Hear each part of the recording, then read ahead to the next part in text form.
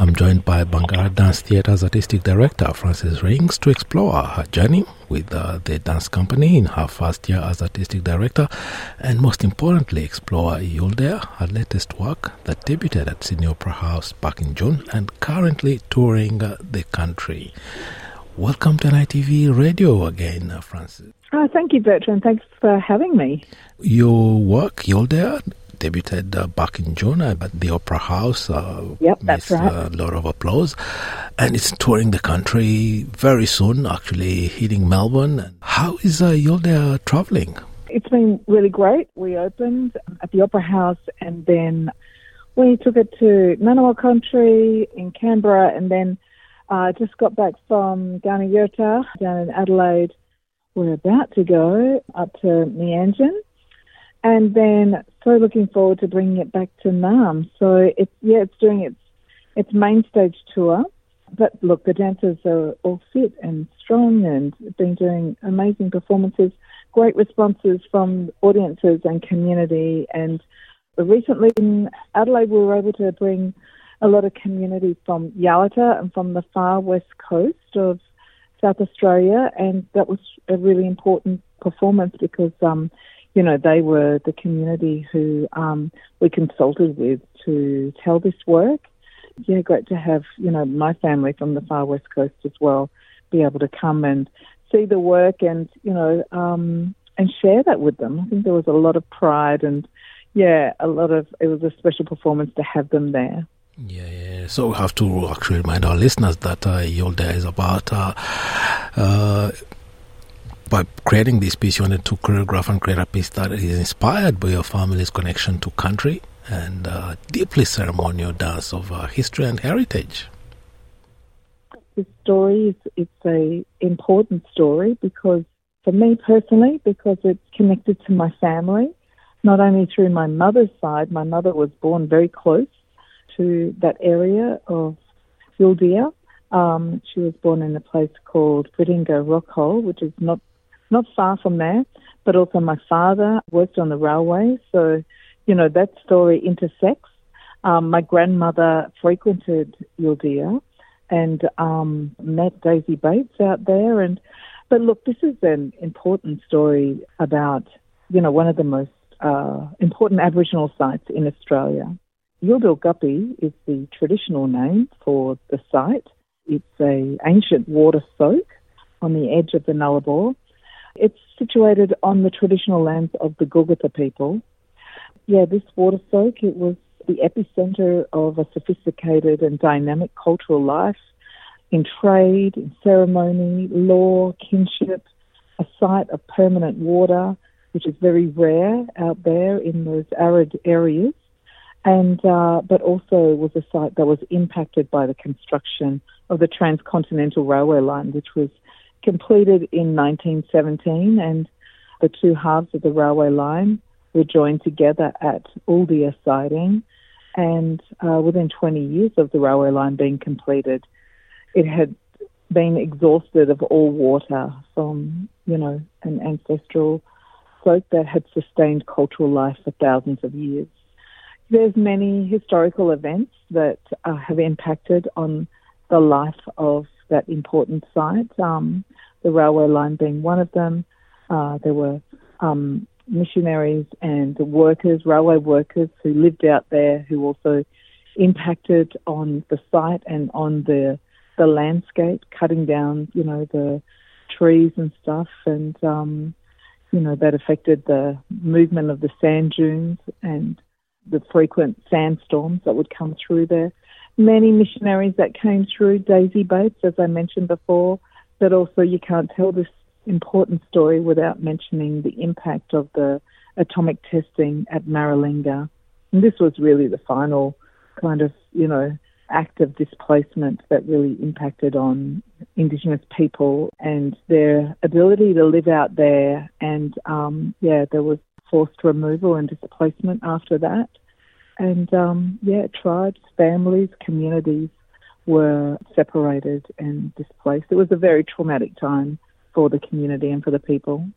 Most people would celebrate the arrival of the railway as progress, development, and all these dreams of modern life. But the impact on the people, on the environment, is just catastrophic.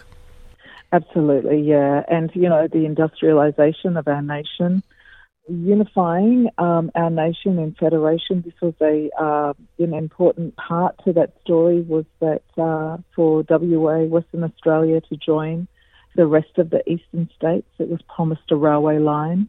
And, one construction camp started in Kalgoorlie in the west and the other in Port Augusta in South Australia, and they met at that site. It's a story about progress, industrialisation, one of our greatest engineering feats, but, it came at a cost, and that cost was carried by Indigenous people, by the land, and by this important site that was so rich and, like I said before, it was the epicentre, and still the old people still carry the fragments of those memories of that place. And part of our role at Bangarra is carrying these stories and giving voice to elders and to community, that those stories aren't forgotten and that we put those stories in the public consciousness, that we're aware, that the public are aware. It's our role as truth tellers to be able to use our platform to do that, but the consequences of those actions are never forgotten. It centres those stories in the now, and there's a sense of remembering those experiences, the light and the shadow of our experiences, and being able to walk with our elders on their journey of healing when these stories are told, and how we can support them in moving forward and growing. And, it's been remarkable, people saying, I never knew that this happened, I never knew of this site. And, we always hope that we learn about these things in school, and that those two stories to Australia is told, and that the experiences of First Nations people is that side to the story, and that perspective is told. But, very rarely we have to search it out, and, that's why it's important, that Bangarra and our role, and we use our platform to be able to make sure that that these stories are told. And, we give insight into that, but also we promote an understanding and learn from those, experiences. But, there are impacts, and those impacts are still being felt today. Yeah, and the worst thing is these stories are never told. People don't even know about Maralinga, let alone Yuldea, the epicenter of all these, the convergence of so many colonial enterprises that triggered so much trauma and so much devastation on people and land. Yeah, that's right. And, that's a travesty in itself, that one of the most devastating events to happen on our soil and affected Indigenous people so deeply and traumatically, that those events are not, people don't know about them. They're not told. You have to search them out. That's just not good enough. And this is why it's so important that our stories are really out there, that we use our position, whatever that be, and whatever opportunity we have, to be able to create change. And there is a weight and a responsibility in carrying this and in telling these stories, but it's also a responsibility for all Australians to be aware of this and to know the true history of our country, of colonisation, of settlement and encroachment, of decisions that were made not with Indigenous people, but just done to them and impacted on them. They had no voice. They were faceless. They were nameless. And, when we tell these stories, we never forget them. And we put their stories now in our public consciousness. And I think for young people, there's this sense of ensuring that those stories don't get forgotten, that they still keep being passed on.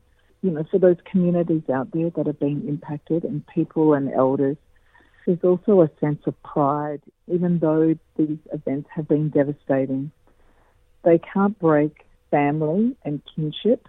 They can't break people's connection to each other, to community, and a community's connection to land. That's not forgotten. Those fragments of history that elders carry today, they'll never forget those events. And I think that's inspirational. You know, memory and story and history are all embedded together in this powerful experience. You know, for elders, that's important, that, you know, the experiences that they have been through are acknowledged and heard. It's an important part of us as a nation, being able to truth tell and being able to move forward. Yeah. And in creating Yuldea, you partnered with actually someone that we know very well in ITV radio, well, the duo of Electric Fields with the very powerful and beautiful voice of Zachariah Fielding. Are they touring with you, or?